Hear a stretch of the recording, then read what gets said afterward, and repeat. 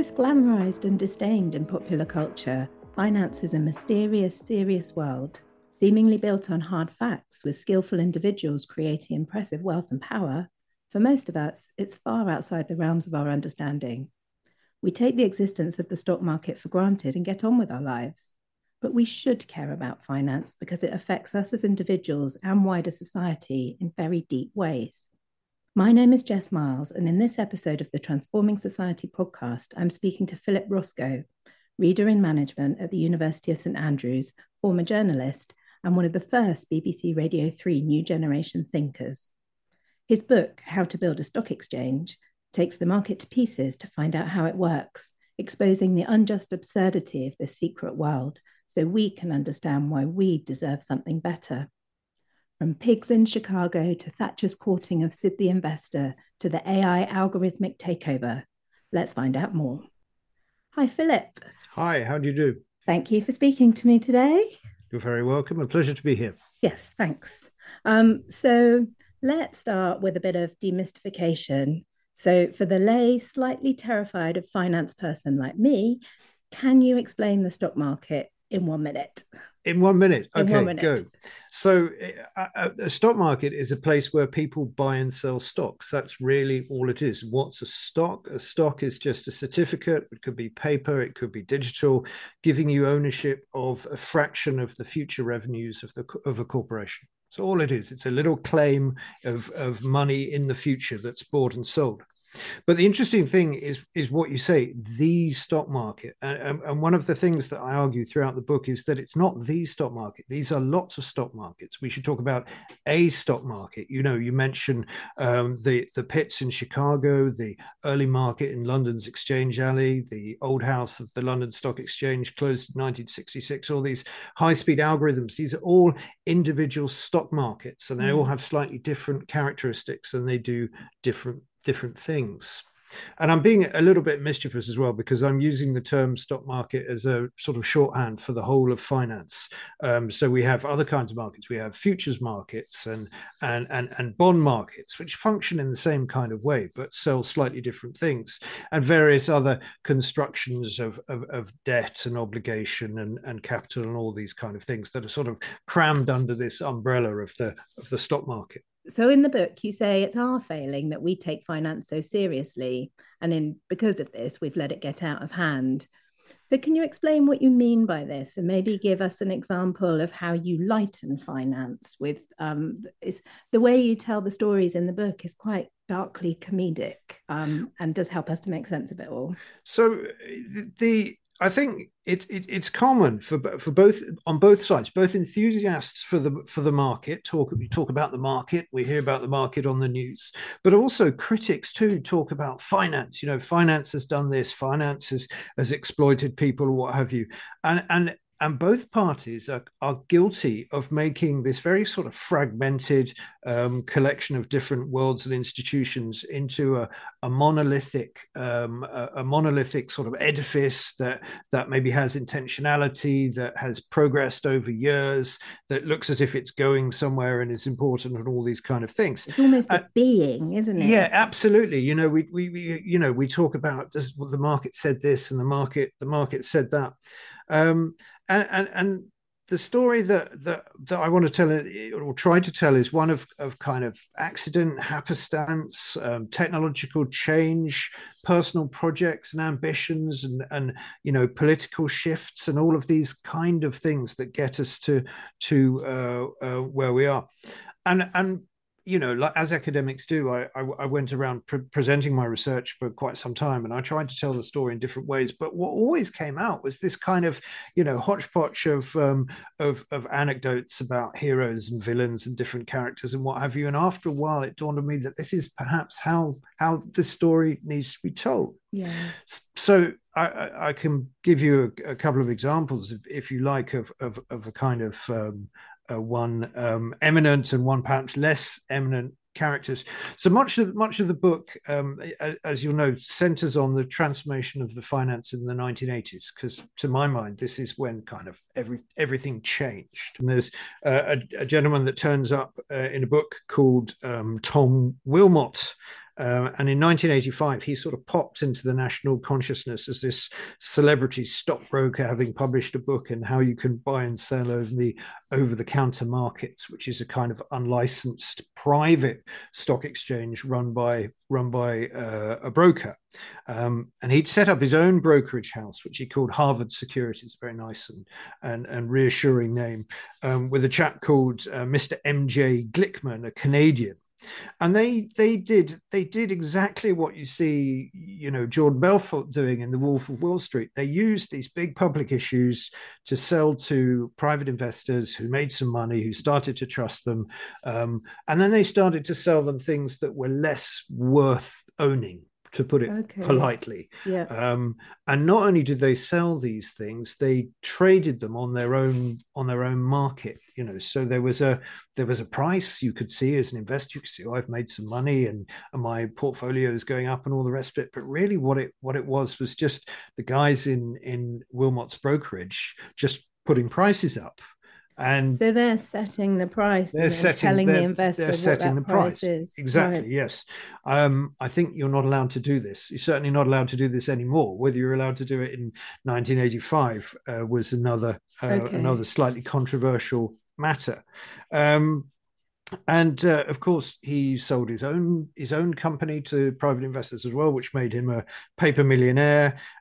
He bought an 8-bedroom Bauhaus designed a chalet, or in this stockbroker suburbs somewhere.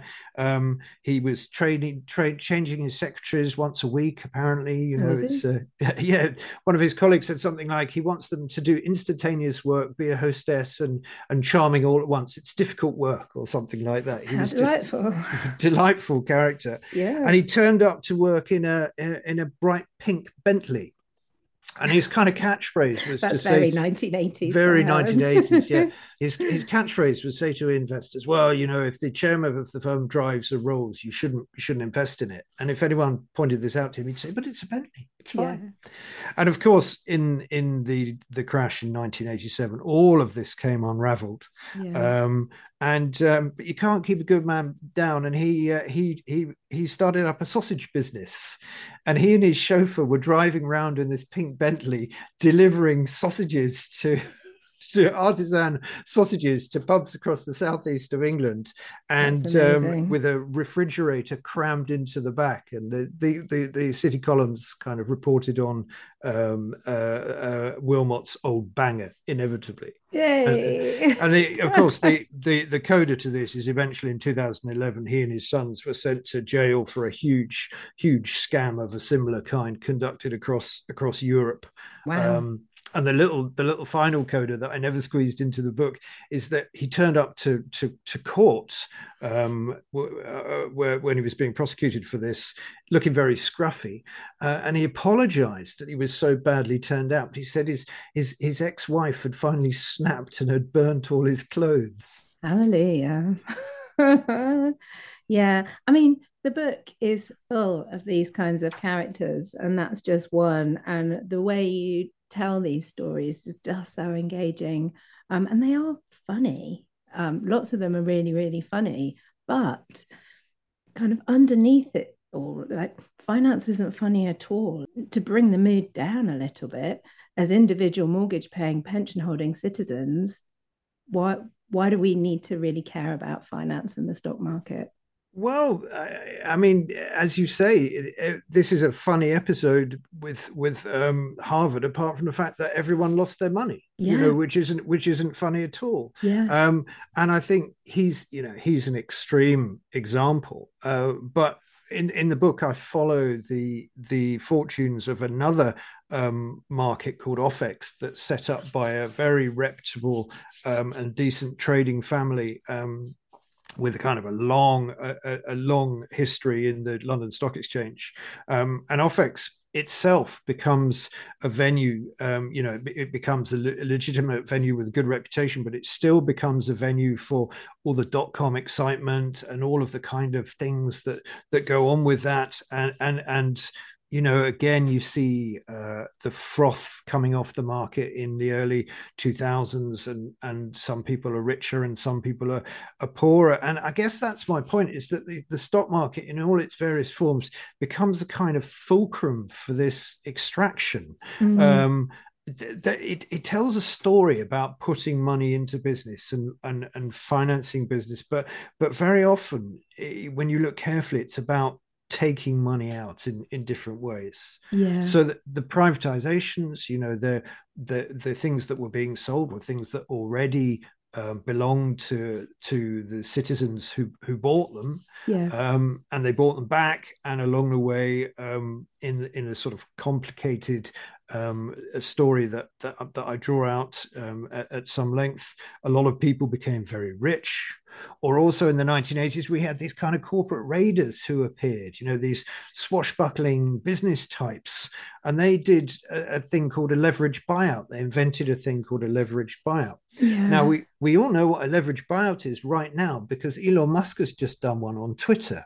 right, And it's exactly the same deal. You buy a company and you pay for that sale with money that you've borrowed from the company itself, or you make the company borrow money to buy itself. It's this little kind of financial alchemy. So if you imagine back in the 1980s, we've got lots of conglomerates, which are big, flabby corporations that own lots of different things that are unrelated and what have you. yeah, And the vogue suddenly changes. Businesses have to be like lean and focused and vertically integrated and what have you. yeah, So these corporations are unfashionable, which means they're cheap. Their shares are cheap, okay, which means that they're cheaper in the market than the actual cost of what's in the box, right? okay, So okay, you right, see, so you yep, can buy this giant corporation um, off the market and break the bits up, and then sell that to other people. okay, But the only thing that's big enough to buy these corporations, because they were huge. I mean, the classic story of one of these deals is RJR Nabisco, and RJR was America's biggest cigarette manufacturer, and Nabisco make Oreos and those other crackers. So these are two vast businesses joined together. yeah, The only thing that's big enough to buy a company like that is the company itself. So you take control of the company. You get a load of debt issued to it, which is very expensive because it's very risky. You use that money to buy it back from shareholders, and then you slash and oh, burn. You have to slash I and burn see, because you have okay, to pay the debt off. right, And what happens then? People lose their jobs. People, lose their pensions. Investors are kind of in the longer term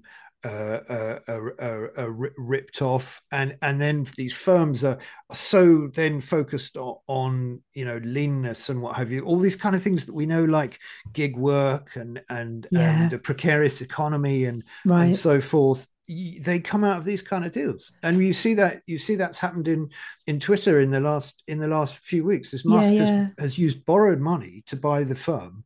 The money is borrowed by the firm, and he's cut the workforce from what, 7,000 to 1,500 or something like that. I mean, it's just slash and burn. And that's just one of kind of many examples of how the kind of mechanisms that circle around the stock exchange ultimately come back to us. And we were talking a little bit about gas bills and the cost of living, which of course are completely in the news. yeah, I mean, this is the tale of privatizations done 30 years ago, and the embrace of a structure, a market-based structure for providing utilities yeah, that is then interested in taking money out and paying shareholders, and not investing or not building up infrastructure or any of these kind of things. So we're kind of implicated in this just by dint of being alive in contemporary society in many yeah. different ways. And of course, like the 2008 crash, that was a financial crisis, wasn't It it? And the it was bankers' it was crisis. And then that's what led to austerity. So then it, all these things kind of trickle down and come yeah, together. they do, and there's a sort of notion quite well known in critiques of finance of this idea that there's a productive economy where we make things, and then there's a financial economy where we kind of do finance. Yes. And the idea that finance is always trying to tear itself away from the productive economy, because making things is slow and heavy and risky. Yeah. It's much better if you can just trade in financial things. Yeah, sorry. That was something quite important, I think, that I took from the book. It's that shift from production to this more abstract finance. And then for us as individuals as well, that means that we lose control of our labor, doesn't it? Well, And that's our, that's yeah, that's yeah, right. So that's exactly what happens in the credit crisis, is that our labour, which is committed to paying our mortgages and what have you for years and years and years, is somehow boxed and reboxed and reboxed again and again and again yes, into these highly highly leveraged sort of debt based financial products that are then bought and sold and traded and what have you. So we sort of all our future labor is stripped of its particularity, mm, being attached to us and mm, our houses and so forth, and becomes a plaything that can be kicked around by financial traders and engineers until, of course, it eventually goes pop and there's nothing left. but the risk always stays with us, Well, doesn't it? The it risk does. isn't with the investors and the traders. No, no, Yeah, absolutely not. And and as well, at some point that sort of imaginary money makes its way back into real circulation in the form of bonuses and so forth. And yeah, you construct $100 million package, and you take away a bonus of $10 million that you spend on kind of marble clad refrigerators or mm, whatever you spend if you've got, but you buy if you've got $10 million. And that's a direct transfer really from people with mortgages to people working in finance, and of course the structures are such that they exacerbate the people who were hardest hit by this, especially in the United States, were Black and immigrant communities who were sold loans that they couldn't afford, yeah, and often didn't understand, because the potential profits to be made on repackaging them were so much higher. So yeah. all of these inequalities are kind of reproduced and amplified. And the book makes really clear that these inequalities have been part of the story right from the beginning. You speak about social inequality, colonialization, rentier capitalism, things like that. Could you talk just a little bit about like the more broader social issues that have kind of embedded in Yeah, the markets and finance? yeah. I think what I try and do in the book is I try and always zoom between the abstract and the particular, because I'm trying Mm, to avoid these very kind of general critiques, although I don't disagree with them, but it's interesting to see how these things work out. So perhaps I can tell you another little anecdote as a way into this. I was in the dot-com time in the late 1990s, early noughties. I worked as a stocks and shares reporter, and oh, of course you did. I was Yeah. in my early Yeah. 20s, and I was very inexperienced, very naive, and it was an interesting sort of time that I reflect on, slightly complicit in all of this. Mm, But on one occasion, I was given the mining beat to cover, and I thought, having grown up in 80s England, I thought, I don't know if there is any mining anymore. But of course, mining is a huge global mm, business, and without getting too tangled up into the minutiae of it, big mining firms don't discover mines. Somebody else has to do that. So lots of yeah. little firms raise money on the stock market from investors to go looking for stuff. And these kind of people would try and catch my attention. So on one occasion, I was taken for lunch by a very sort of tweedy ex-army type, very This is genial, a great story in who the told book. me Yeah. all these stories about he'd got a deal with some guys running a dredger somewhere in the upstream in the Amazon, and they were looking for diamonds, river diamonds, alluvial diamonds. Mm. And he told me these stories about kind of guns, bandits, and so forth. And the best one of all was the story about an anaconda that had swallowed one of the workers. And as he, I mean, it's just nonsense. But as the worker was going down, kind of yowling, presumably, they had to stand around and wait until he'd got past the anaconda's head before they could lop its head off and fish him out, because Oh, he was in the middle of it. It's a silly story. What does that story do, right? yeah. What does it do, and what does it obscure?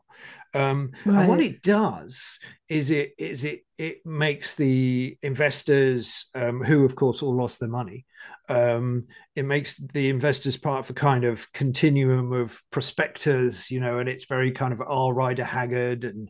and Frederick Forsyth Dogs of War type stuff. It's Yes. exciting and all the rest of it. All So quite masculine and exactly, energized, yeah. isn't So it? Yeah. it separates investors from its money, but it also it kind of conjures up this particular political imaginary where it's completely legitimate for financial speculators living in a nice house in Surrey to be scalping mineral resources Yeah. from somewhere upstream in Brazil. It hides all kinds of power relations between rich people and poor people, between Yeah. developed nations and less developed nations, it's a very small and rather silly story, but you can see that being reproduced over and over again in kind of bigger and bigger scale Yeah. in global finance, and It distracts from what's actually going on, from doesn't it? what's Yeah. actually going on. And there were all sorts of examples. We can talk about one if you like, but the example of the plantation of rubber plantations in Malaysia in the 19th century, or of course the transatlantic slave trade, which became also a kind of banking and finance triangle. Mm. So Yes. the slavers invented a way of turning the poor souls that are trapped in their boats into financial assets.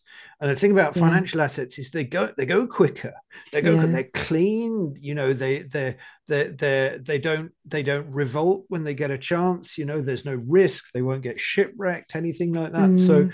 so the Liverpool slavers built a kind of edifice of banking that turned Liverpool into one of the financial capitals of the world Mm. on the basis of these terrible cargoes that they were, poor souls that they were carrying. And then this kind of trickles out, and it starts to reshape the economies of Africa, and it starts to reshape the economies of the American South, Yeah. where slaves were quite legitimately used as collateral for assets and other sorts of things. And of Yeah. course, it provided the capital for the Industrial Revolution in Britain. So almost everything about the modern world somehow comes from this utterly obscene trade in financial securities on enslaved bodies. Yeah. You open the book, don't you, with that Turner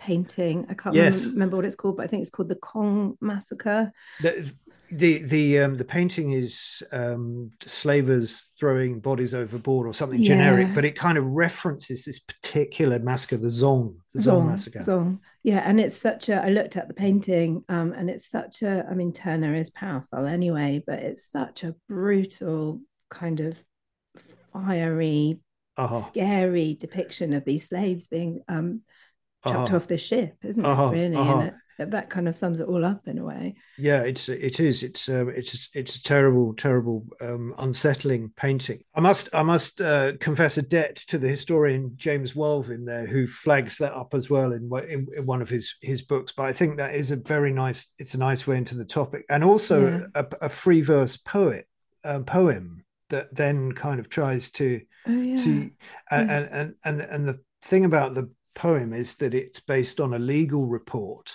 And when I got to the legal report, which is this very bare account of the trial, because what happened, of course, is that the slaves were thrown overboard, Mm, and they really, we don't know why. We don't know right. why. I mean, it's this kind of massacre of 132 Mm, individuals mm, over 3 days. We don't know why this happened.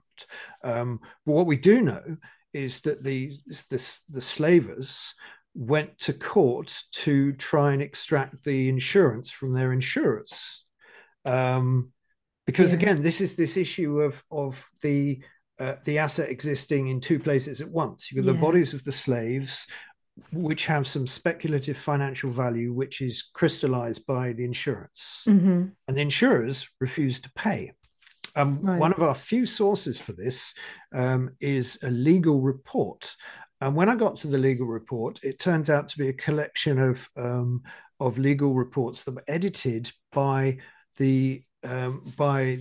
my great grandfather's great grandfather. Of course, So you there's have this the kind of family history as family well. Yes. history tangled up with this, Yeah. and that's not so surprising because his father was a banker and an abolitionist in Liverpool, and a Right. very esteemed member of the community. But of course, and there's always been a family hagiography of this abolitionist ancestor. But of Mm, course, he was a banker. mm, What did he bank? The only game mm. in town were these bonds, which were based on the slavers value that was Yeah. circulating through the Liverpool banks. And this, he made a fortune and retired at 40, and then lost it all because he's a Roscoe and we're all terrible with money. But I You mean, can't so say it's that when you've just written this book. it's still an academic book, university press book, isn't it? So there's some interesting connections right the way through. Really interesting connections, yeah, and it does all tie together amazingly, really, in the book. I think what resonated most with me, having read your book, is that this mysterious finance market, stock exchange, it's a social and political thing and an ideology that we've created, and that's kind of happened a bit by accident. So presumably, if we made it, we could unmake it and we could remake it. And it feels to me like one of the reasons you wanted to write this book is to kind of try and work towards that and create a new narrative. So is this how you feel? And just to finish, like what role do you think storytelling like yours has to play going forward? So that I mean, that's the difficult question, isn't it? What do we do now? What do we do now? Yeah, Yeah, the I think storytelling does a number of things. I think one of the reasons we're in the situation that we are in with finance is because it has been very effective at storytelling itself. It's had some good allies, Tom Wolfe and Michael Lewis, yeah, people like that, very powerful narrative voices telling us explaining finance, but as a particular thing, elite, gendered, difficult, masters of the universe. That's a phrase yeah. those two It's cooked so up. well known as well, isn't it? Even I've read Tom Wolfe. Yeah. I mean, absolutely. And one of the reasons for kind of taking a sort of storytelling approach to unpicking finance is to try and deal with some of that narrative without reinforcing it. To say, look, come on, some of these guys are good, and some of them are bad, and some of them are incompetent, and a lot of stuff just happens, and we maintain finances position all the time by telling and retelling these stories, and a kind of furore like the furore over the mini budget in September, for example, Yes, simply exactly that. Yeah. reinforces that sort of status. And So it's this idea that we've got to look after the markets above all else as well, yeah, isn't it? Yeah. we have to kind of keep them happy at Yeah. least, rather than it's like having a tiger in your Yeah. kitchen. you Yeah. can't do what you want. What you can't do, of course, It's is actually scarier than having a tiger in your it kitchen, I is think. scary. Yeah. Yeah. What you can't do is just kind of declare that you're not going to pay attention to the markets without fundamentally reforming the system that we're currently sitting in. Yeah. And that's what everybody discovered in September. Yeah. But it would be nice not to live entirely in that system. Mm. It would be, I think, it's pretty clear that getting out of the trouble that we're in is going to require help from every corner. Yeah. And some of that help is going to be in terms of financing and resourcing, technological development, and that kind of thing. And the financial markets built the railways, for example, in the UK, and